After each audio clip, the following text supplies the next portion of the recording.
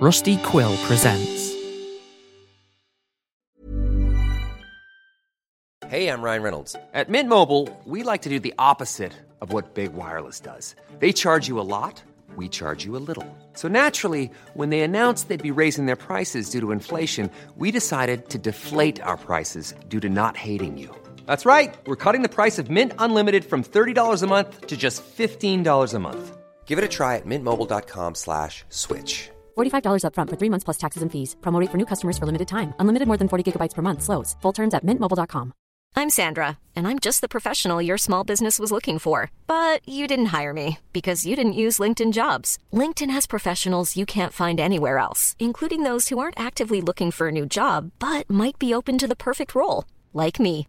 In a given month, over 70% of LinkedIn users don't visit other leading job sites. So if you're not looking on LinkedIn, you'll miss out on great candidates like Sandra. Start hiring professionals like a professional. Post your free job on linkedin.com/people today.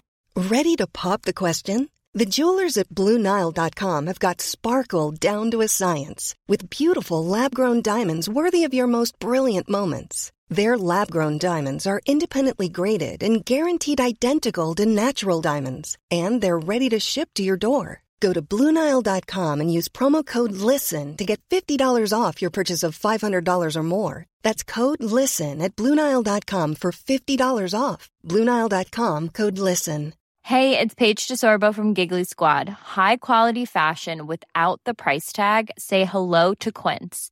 I'm snagging high-end essentials like cozy cashmere sweaters, sleek leather jackets, fine jewelry, and so much more. With Quince being 50 to 80% less than similar brands.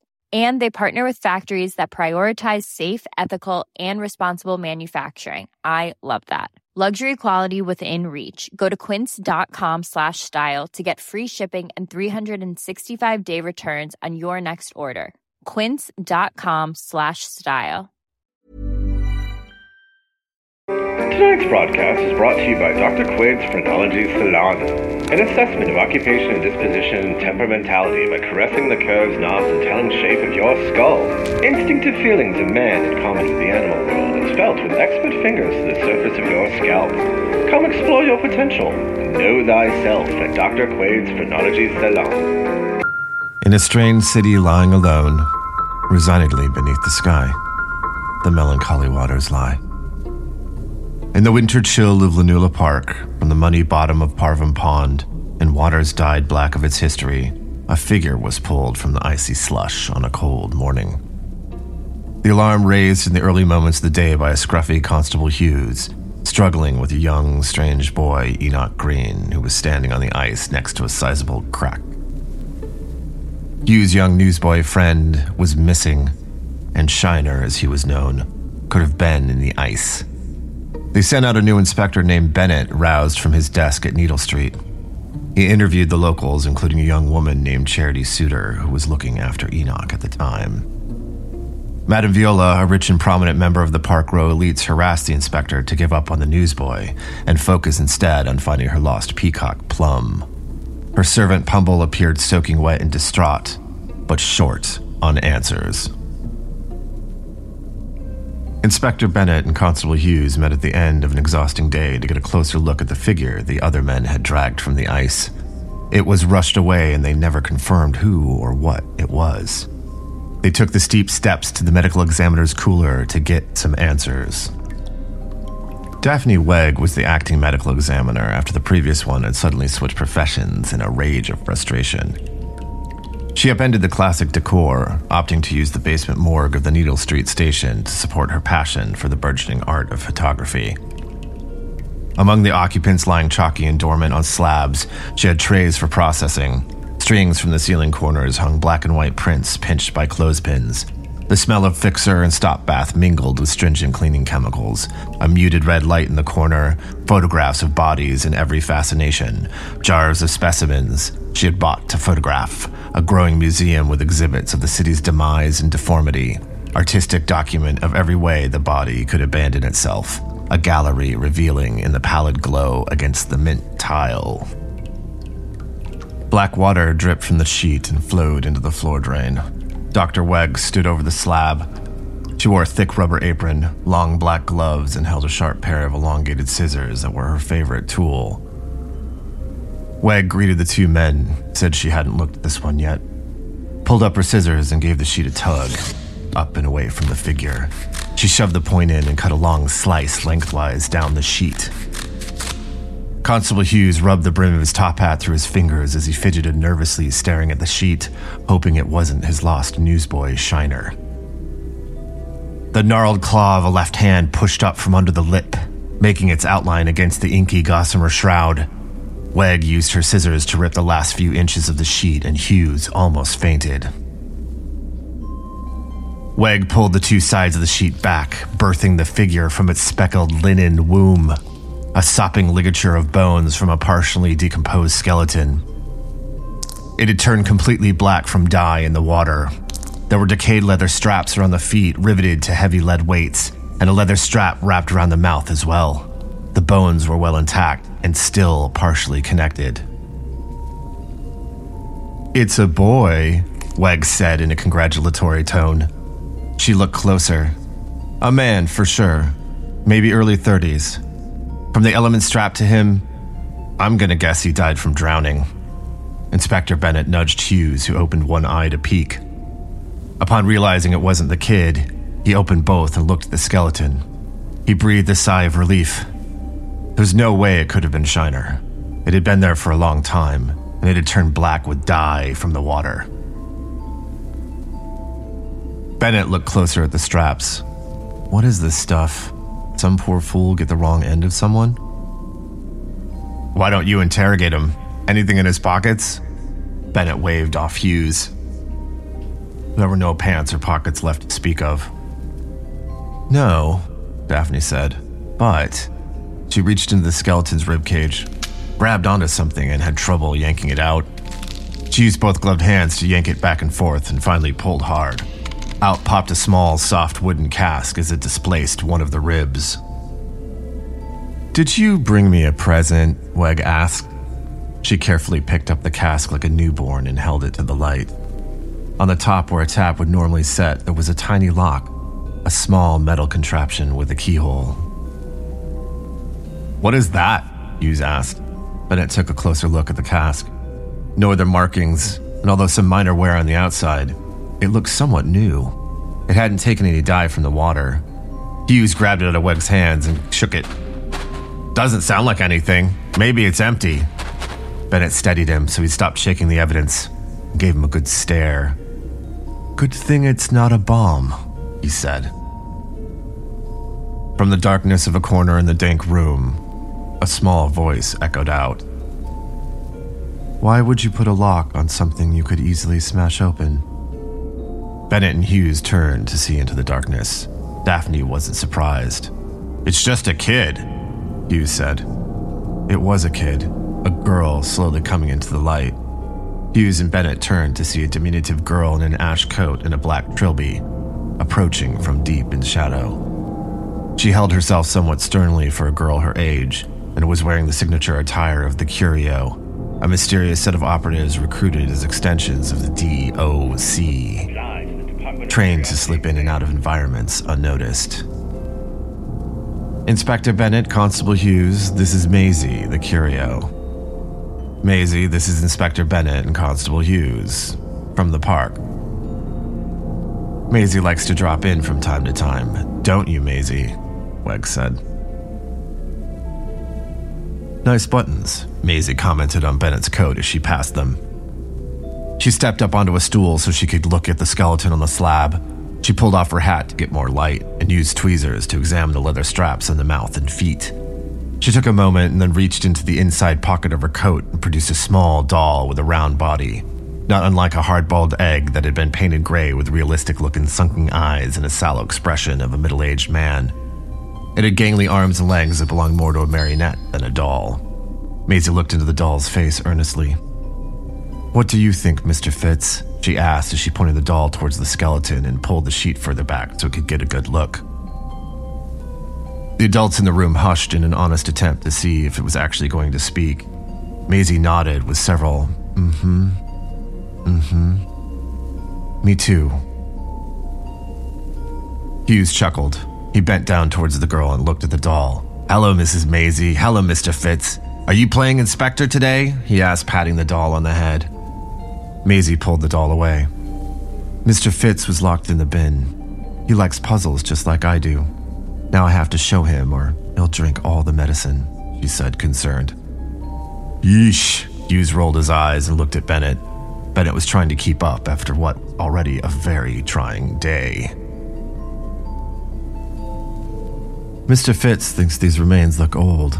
I thought they cleared the pond a long time ago." Maisie took the cask into her small hands and tipped it towards the light so she could get a better look at the lock.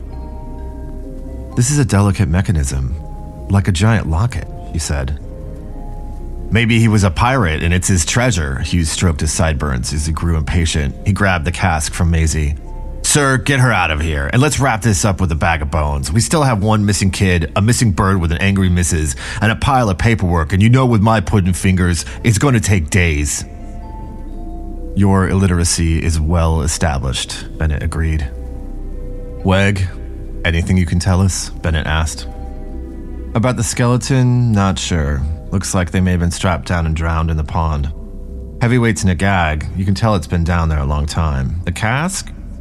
Not really. It hasn't been down there long enough for the dye to really penetrate the wood, but it does seem a bit banged up and waterlogged. There's some wear in the lock too, so it's been used a few times at least. Any idea where they keep casks like this?" "I could put together a source list," Bennett said. Maisie wandered away and looked next door, in front of the boilers and incinerator. "What do you see, Mr. Fitz?" "Me too." She turned back to them. "Mr. Fitz thinks you were treating hypothermia down here." Hughes and Weg shared a look. "Those are just some old clothes I was going to burn," Weg dismissed her. Bennett checked the time. "Lock up the cask, we'll get a good look at it tomorrow. Weg, see what you can see. Everyone get some sleep and we'll figure this out in the morning. I've got to get back to the missus." He stood over Maisie. She stuffed Mr. Fitz back in her pocket. "You going to be nosing around this one?" he asked. "Depends on what else you find. Missing kid turns into an antique floater in a mystery barrel. I might just make my drop this week." She put her trilby back on her head, slipped a small photograph to Weg.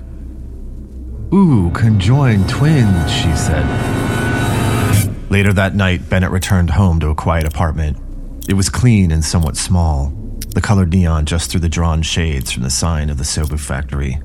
A plate with a sandwich and a cup of cold tea sat on the kitchen table. He heard the light ticking of the clock on the mantel. He walked quietly back to the bedroom and slowly opened the door. His wife was asleep on their bed, her head resting on the edge of the pillow. The room filled with spindles and spools of multicolored thread, a stock of needles and a pile of clothes ready for repair. He folded his coat and placed it next to the edge of the bed, slipped his fingers under one of the white buttons, and pulled until the thread snapped.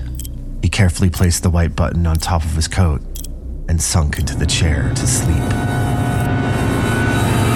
The morning edition of the Lantern paper had a front-page headline that read, "Investigation abruptly ends," summarizing that no one was injured, it was all a mistake, and nothing of consequence was recovered from the pond search.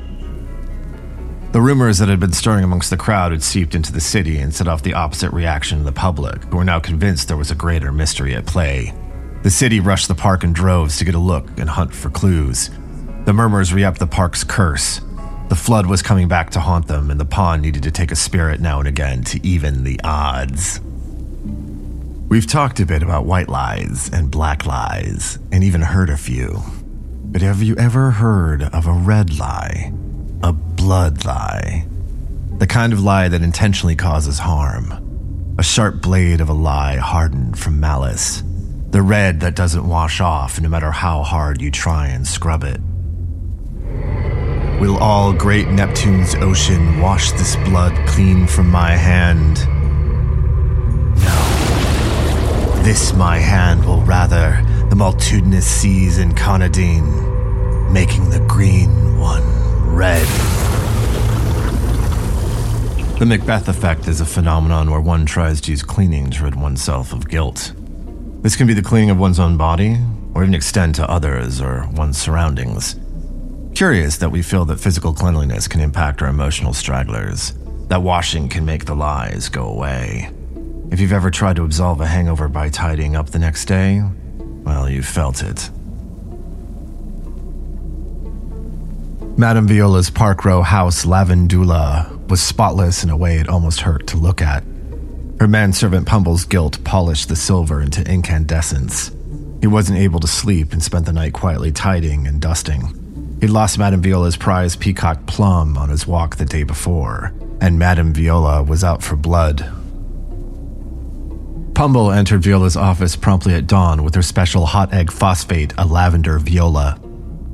To create a lavender viola, take 1 tablespoon of lavender syrup, 1 beaten egg white, 2 teaspoons of acid phosphate. Mix well, pour into a tall glass, and then add warm water slowly while stirring until full and carefully dress with cinnamon powder. Viola lived off of them. Pumble could make them in his sleep, blindfolded, sleeping blindfolded, one arm asleep, the other behind his back with his feet if he had to. Madam had tolerable days and very dark days. She kept to her office mostly. She'd take meetings with essential people on some days, and then she'd lock herself away for days at a time, not letting anyone in. Pumble kept delivering the hot drink, leaving trays outside her door at regular intervals. This morning, he had added extra cinnamon, the steam rising from the tall crystal. He set it on her table. Madame Viola looked out her window at the park and the ensuing chaos of the morning. "Come, madam, drink it while it's still smiling at you." Viola didn't make eye contact, just pressed the tip of her tongue against the sharp point of her tooth and continued to glare out the window. Out in the park, in the particular chill, in the morning, the pond was buzzing with activity. The press and public had descended, which brought a whole host of vendors selling sugar peanuts and dipped sausages. The Penguin Club had shifted the date for their seasonal dip in the hopes of getting some press coverage and attracting more members. They disrobed at the edge of the pond, scuffled about in the cold to make sure everyone got a good look at their exposed bits, and then strutted into the cold water to submerge themselves and bring on brisk energies for the coming year. The Amateur Sleuthing Society sniffed around the edge with magnifying glasses and notepads, picking every spare bit and leaf with tweezers and documenting it. If a scrap of cloth or other tidbit was uncovered, they would all hover together and titter about how it fit into the grand scheme. Multiple mystics and a couple of psychics attracted tourist onlookers as they flashed crystals or placed hands on temples to vibe out energies and divulge secrets in the pond. One enterprising young man had started to bottle the pond water as a cure-all in snake oil to sell to passers-by, but was stopped by Constable Hughes. The Admiral Bridges, resplendent in his dress uniform, medals, and tricorn hat, set his canoe in the waters to establish a line in case of peril. His second-in-command, the executive officer Farragut, rowing diligently as they presented their colors brightly waving in the slight breeze. On another raft, a couple of the galvanists from Dr. Vega's lab had a gramophone whose horn was pointed at the water's surface and had sunk a listening device near the bottom. Were there more secrets the pond had to divulge? Were there more bodies hidden in the depths? Was there some kind of creature waiting to pull anyone down into the murk? "Do you see these fools?" Madame Viola said, her back to Pumble. "Look at them rushing the park to gossip over a little missing hound." The front bell rang. Viola's 2 daughters had heard about the commotion and rushed home to comfort their mother. They crowded in the front door, shivering. Cornelia and Cooper, her skinny and well-fed daughters, were the perfect pastiche and parody of their mother. They had a sympathy for Pumble, he being the only other one who knew what it was like suffering for years under their mother's thumb. Cooper had even gifted him a small sanity pillow, a decorative pillow that Pumble used to scream into in private whenever Viola was being most herself. On very bad days, Pumble would carry the pillow under his arm like a security blanket. Going against traditions, her 2 daughters both had jobs. Cornelia and Cooper, she didn't name that one, worked the telegraph office connecting messages across the city. Viola had insisted they get jobs not for the money, and even though the society folks looked down on it, it was worth the risk for them to find partners. They spent much of their youth in the parlor. She needed them someplace busy with fairly well-off candidates of means. And if not being married to a coworker, then meeting someone on the line, as perhaps their charm would rub off down the wire. No one would ever expect heirs to the fortune to have jobs, and Cornelia and Cooper used a different name on the paperwork.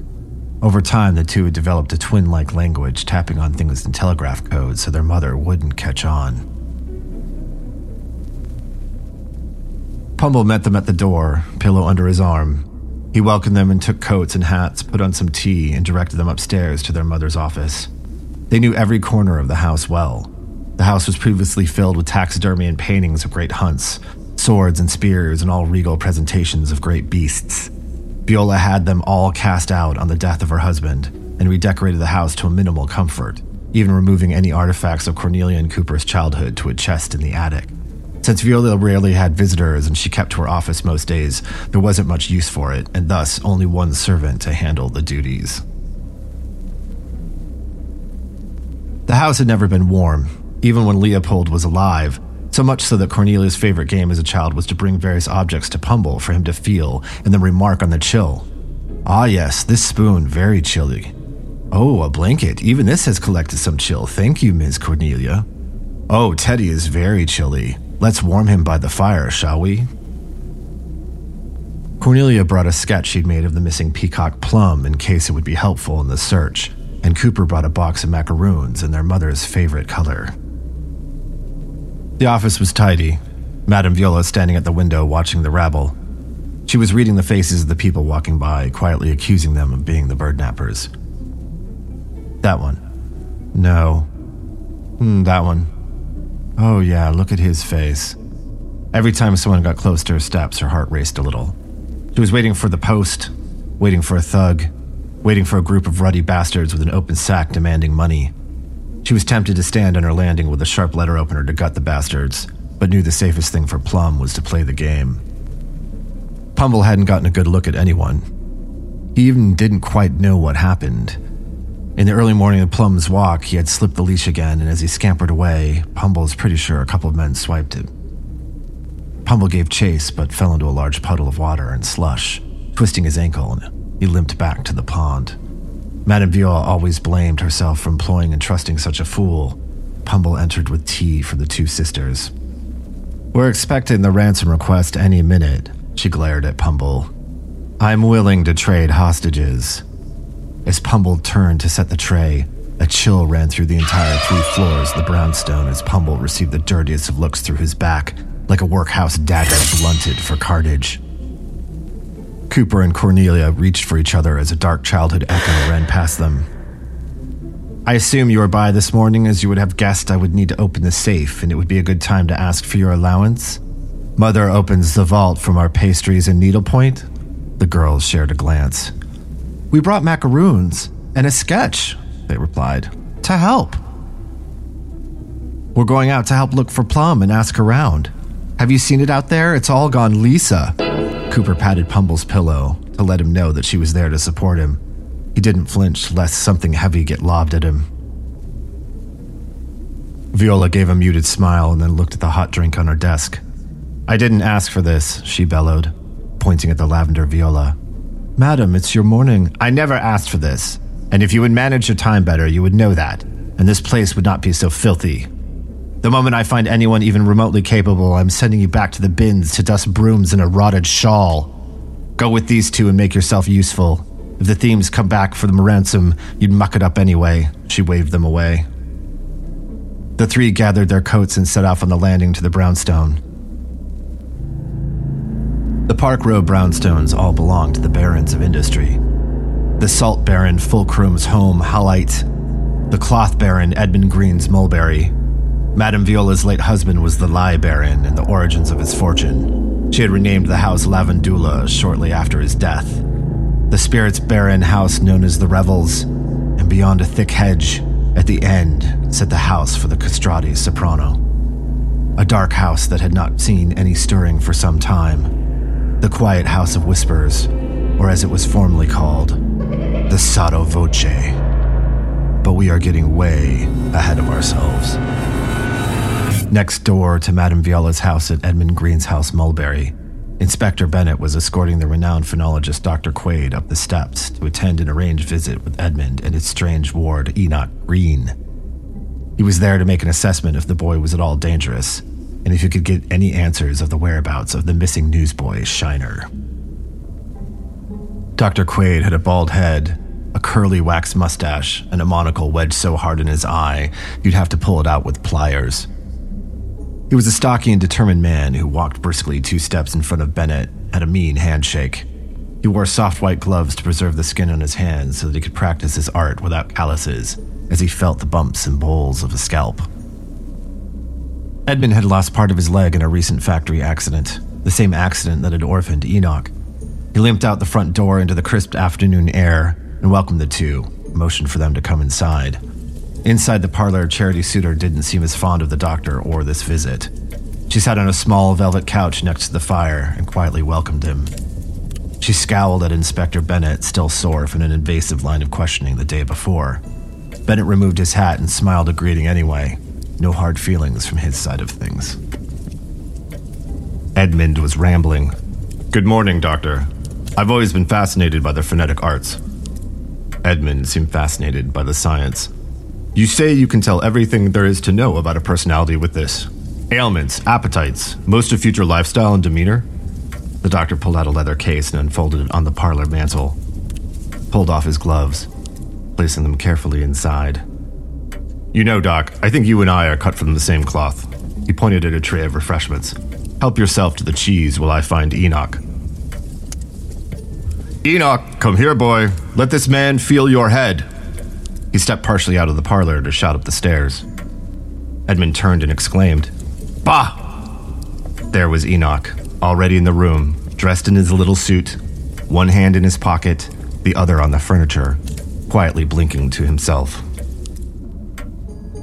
"Damn! There you are, boy. Here you go. Meet the good doctor." He shoved Enoch towards Quaid.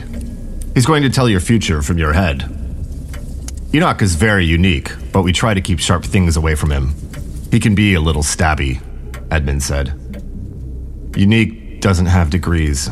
Something is either unique or it's not," Bennett corrected. "What?" Edmund asked. "Nothing, never mind," he said. Charity smirked. Quaid gestured for Enoch to take a seat in front of him. Enoch complied. Quaid withdrew long, cold calipers from his bag and took some quick measurements of Enoch's skull and its dimensions. He made some notes to himself, put the calipers away, stretched his fingers a couple times. Charity reached out to hold Enoch's hand, and he didn't resist. Dr. Quaid took out several ink blot cards and asked him what he saw. Enoch didn't react. Edmund chimed in. "Well, I'm not sure about him, but as far as I'm concerned, I saw an upside-down moth, a mouse with an umbrella, and 2 baboons kissing." Edmund was proud of himself. "How to do?" Quaid put the cards back into his bag. He slid his hands over Enoch's scalp from the rear. His intense fingers pointed like a concert pianist ready to express a complicated concerto. His eyes were wild with a fiery intensity, and he rubbed his fingers in circles around the surfaces of the boy's scalp. Yes, very interesting. Fascinating," he continued his palpation. "A raise in perception. The head is made up of 3 grand regions, animal, moral, and intellectual. From a glance, I can tell you we're dealing with more animal from this child than moral. Some ideality, external senses of prominence, a recess right where I expected it. He paused in one area, closed his eyes, and furrowed his brow. As I suspected, as you can see, the raised section here, and the diminished section here, this for expressiveness, and this for social elasticity. I would assume, yes, the forward slope here, and yes, violence and temperament are inconclusive. I won't know more until I can get him to my office and connect him to my psychograph machine to be sure. When can you bring him?" "Anytime," Edmund said. Charity put a hand up. "Now wait. What's this?" Quaid stopped, felt again. His eyes went wide. He pulled his hands away and immediately reapplied his gloves, shoved his tools back into his bag. "That's all for now. I insist you bring the boy to my salon for a full session." He nodded, suddenly rushed and looking very spooked. I'll send you my bill. The doctor wrapped up his overcoat and tipped his hat as he left. Edmund walked him out eagerly, trying to pitch the man a line of custom hats that would treat various conditions. Bennett sighed, avoided Charity's glare, and made his way out the front. He took one last look at Enoch and looked at Charity. Be sure to tell me if he says anything. Charity crossed her arms and noted that the doctor had forgotten his calipers. Bennett took them out to him. As Bennett left, Charity crouched next to Enoch and placed her hand on his knee. He looked towards the dwindling midday fire. You've been through a lot. Everything is so different for you right now. I can't imagine how tough that's been. I don't think you'd ever hurt anyone. She tried to smooth his hair back into place, but he pulled away slightly, so she stopped. Charity could see Bennett and the doctor leaving down the steps to the street. Enoch turned to face the fire and stared into it silently. Bennett returned to Needle Street late in the afternoon, hung his coat and hat at his desk for a few hours of paperwork, and then extended a call to the Lantern to talk to the head of the distribution department. He raised for a fresh dark tea when he happened to stroll by the evidence room on his way to the kettle. The door propped open with a wedge. He saw a set of bad knees wheezing over a paunch trapped behind a thick leather belt, straining to peer under one of the cabinets. It was well known around the building that the constables liked to tie one on after hours. Typically, this might be in the lockers as they passed a flask around and told tales of the day's happenings. Or sometimes they would go into the basement, clear out an area of concrete and gamble and fight and carouse. Rumor had it that there was a persistent card game that lived down there, but one of the riskiest games that had grown among them was cooked up that week that every constable was issued a blackjack for protection or to put down anyone who was getting too aggressive. This little device was a section of dark, thick leather filled with sand at one end, like a mean sock. It was very uncommon that any man needed to use a blackjack in the line of duty, but the week they got them, they took to whacking everything in sight, just to see what kind of a sound and damage it could make. They even took to hitting each other, jumping out around the building with a quick whack to give them a dead arm or dead leg for a few minutes. If you saw a constable limp around his desk or holding his shoulder and bitching up a storm, it's from a blackjack attack from one of the other men. The antics died down over time, save one game that sprang up after a particularly drunken night in the basement. The men started a dare to see who could steal the most interesting but not missed piece of evidence from the cabinets, bring it down to the basement, and then shatter it with a good toss of a blackjack. Now, I've said Constable Hughes was bad at his job, and maybe that's not fair entirely. Some days he was just miserable, but sometimes he had his moments, and he had one clear talent. Constable Hughes was damn near lethal shot with his blackjack he nicknamed Kosh. He could whip that bag across the room at blinding speed and bullseye any object. Stolen vase, crash. Counterfeit booze bottles, smash. Rare painting lifted from a gallery, slash. It was a foolhardy act to sneak up to the locker in the middle of the night past a sleeping guard. Another one to steal something and hope it wouldn't be missed. And yet one final act of complete idiocy to lob a leather sock at blinding speed to obliterate the thing. Hughes had little talents, but was a king among the men when it came to the game, the men named Corpus Delicti. So to see Hughes bent over in the middle of the day in the locker room meant something strange. He wasn't taking anything out, but he might be putting something back. Inspector Bennett, Hughes wheezed as he struggled to stand up. The barrel, it's gone missing, he shrugged. The cask from last night, the one from the water, it's gone. I placed it in here in that cabinet, locked up. We were going to have the boys pick it, but it walked away. You sure? Bennett asked. Yeah, sure. He leaned in to whisper. I suppose we could just pretend it's like it never happened, he winked. I haven't filled the report out yet. Chief Inspector Stroud, a long, tapered candle of a man, strode into the room. He removed the pince-nez from the bridge of his nose and slipped them into a discreet pocket, flicked a strand of his silver hair from his eyes. An evidence party, bully for me. He chuckled a deep laugh between gritted teeth. What is it today? Adorn stolen jewels? Huffing stolen ether? I know, we just get on that nasty-looking knife from that one hoodlum. We could stick it into something naughty, shall we? He rubbed his hands together. Bennett knew the more sarcastic Stroud was, the more serious the situation. They were screwed. Bennett explained the break-in and the missing cask from the pond. Have you found the missing boy yet? No? Well, I'm sure you'll get on it. Forget whatever scraps of trash you've dragged from that puddle. I'd say the real work is finding the living boy and bird, yes? Before I get another angry message from Madame Viola Walker, yes? Shall I read it to you? He pulled out a few pages from his pocket and held it up to the two. No? Another time, then? And who knows, maybe your missing item will show up. We have so many secrets in our basement. What's another broken vase or two?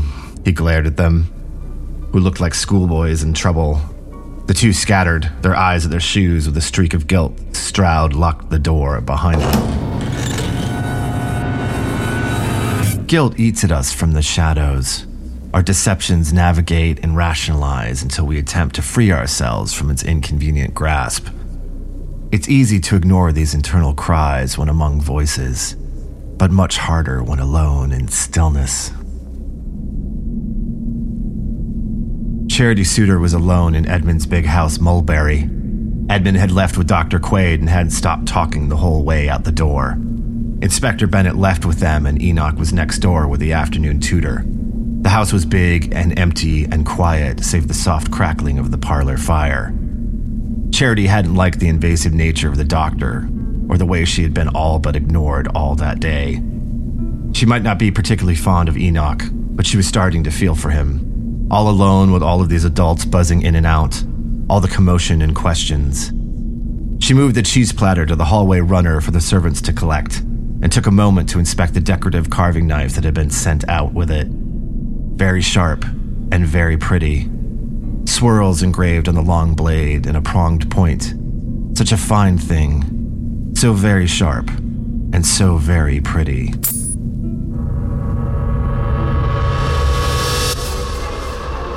When Charity left home, she originally fancied herself a writer and would post up in a cafe every day to write. She had dreamed of a group of intellectual friends, a collection of lost generation artists and musicians gathering every day to trade witty lines and barbed jokes, drink the days and the nights away. But friends never came, and witty sayings turned into an odd bit of journaling about being self-aware in a cafe.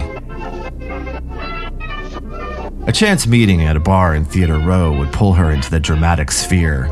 Acting gave her some confidence, and like most things, she dabbled, but felt more comfortable in the machinery. There was something very exciting about what happened behind the curtain. The last-minute panics, the loose threads and roped sandbags, pouring coffee into the drunk lead who couldn't sputter a line but was due on his mark in moments. She loved being the last one out, the swept boards, the large, still, quiet, just her and the ghost light. The house had a similar stillness in the afternoon. This was the first time she'd stood alone within its walls, the place all to herself. The feature of the entrance was Mildred, a giant loom from Edmund's first factory. It was painted in ochre and was set with threads and a sheet, a great loud iron thing set in stillness upon a plinth with a brass plate and a nickname in script. It dominated the entryway as an anchor to his success and ambition. She touched it, thinking she could feel the lives of the workers who'd ran it day and night, their voices blending just barely with the murmur of the commotion from outside. She closed her eyes and imagined it was her house, to fill with whatever she wanted, to move about however she wanted, to lounge in the library, play piano in the parlor, host grand dinners. She breathed in the smell of the place, tried to know it. And then something whispered to her from up the staircase. Was that a voice? She looked up the stairway railing. Hello? Is someone up there? She heard her voice echo the silent house. Is someone up there? She called. But she heard it again. Someone talking. Hello? She slowly wandered up the stairs to the second floor. No signs of anyone. From the stairs, she saw the door to Enoch's room. It was slightly open, and she couldn't help herself. She thought, maybe she could get her scrapbook back and no one would notice. She pushed the door open and looked a bit around the room. Nothing out of the ordinary. A new set of clothes delivered in a wrap box from the tailor, a stack of new boys' adventure books, some games all untouched. On the nightstand, a small collection of shiny scraps, a bent bottle cap, a bit of wire, a gum wrapper, and a wooden Duncan penny. She ran her hand over the bed blanket to feel for any objects and checked under the pillow. Nothing. No sign of her scrapbook among his things. In the corner, Charity noticed a crack in the doors to his wardrobe. She slowly approached them, pulled one door slightly open and peered into the dark. She pushed aside some clothes on the hangers, let the light into the bottom, when she heard the front door latch shut. She took a sharp breath in and in a moment of panic, stepped into the wardrobe and pulled the door closed behind her, leaving it open just a crack. What was she doing? She thought. She gathered her senses and pushed up to leave, or pressed her left hand into something cold and squishy. She cringed and reluctantly brought her hand to her face to smell it. Egg and cress. It was a small collection of egg and cress sandwiches that Enoch must have ferreted away for some reason. He was collecting food in his wardrobe. As she wiped her hand off on his robe, she felt next to her. It was her scrapbook, the one filled with her old memories and pressed flowers, a gift she had too eagerly given Enoch to impress Edmund. She felt its fabric binding. It still smelled like the flowers of her childhood room. Charity was a middle daughter in a big house to a dentist father and mother who was a former school teacher. She grew up in a sizable house, lost in the shuffle of a dozen brothers and sisters, shuffling of school books and meals and the hustle of middle-class family life. She didn't want for much and realized early she'd need to look after herself, getting her tiny share of her parents' attention when she got good marks or played a salmon in a school play. She always had someone to play with and was insatiably curious and liked to spend the time poking around her father's office. Charity's father, Brandon Suter, was a renowned dentist that had completed several successful and difficult surgeries. He'd pioneered many of his own techniques and was expanding his practice so he could focus exclusively on research, while his staff could see to the regular patient's needs. His favorite assistant was a bright young man named Nathan who had a talent for sculpting replacements for the rich and pulled teeth without causing much discomfort. Nathan was handsome, and Charity had an instant crush on him. She was still school age, and it was her first real crush. She would find excuses to deliver things to her father's offices so she could steal a smile or wink from Nathan while he worked. He had given her a book of poetry that immediately opened her heart into a new world. One late night, heading to the lab, Charity thought she would surprise her father with a packaged dinner of roast ham and carrots prepared by her mother. She volunteered in the hope she could run into Nathan and they might read some poetry together. She used her spare key to enter through the locked office doors and into the back lab. There she discovered Nathan sprawled out on the tile floor.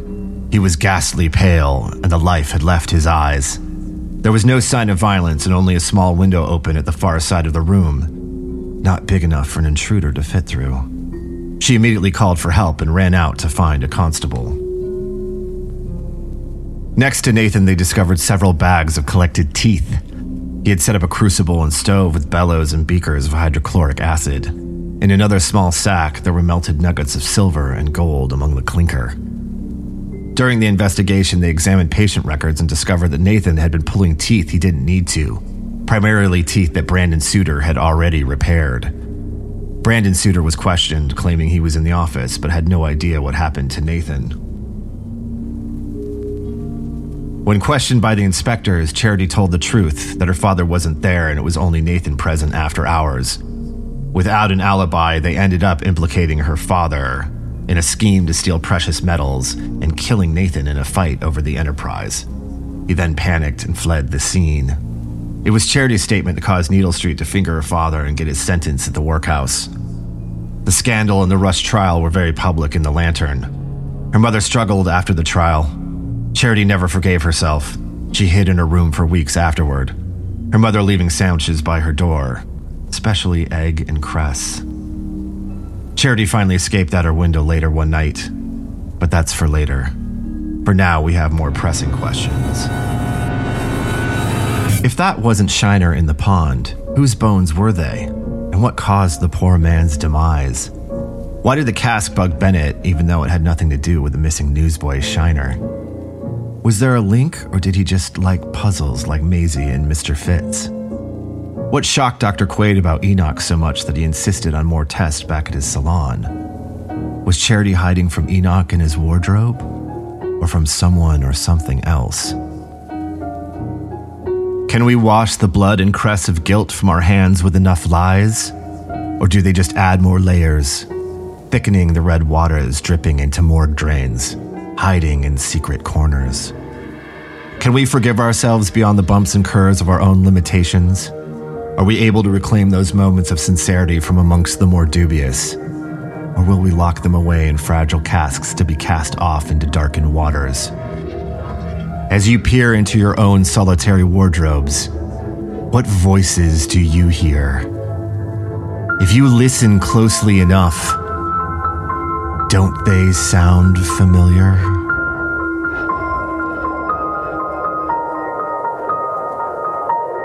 Until the next episode of Celine.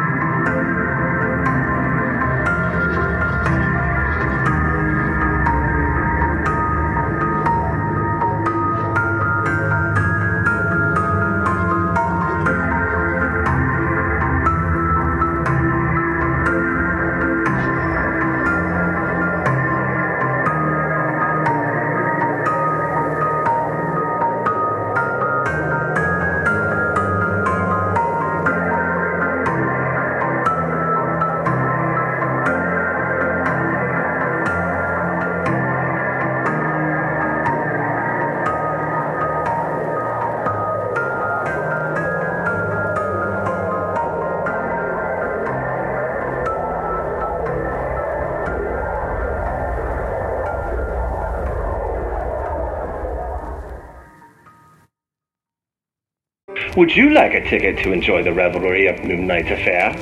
Our Patreon is a place where you can see all the sordid savagery and indecent decadence of the mysteries of our fair city. Want some answers for once?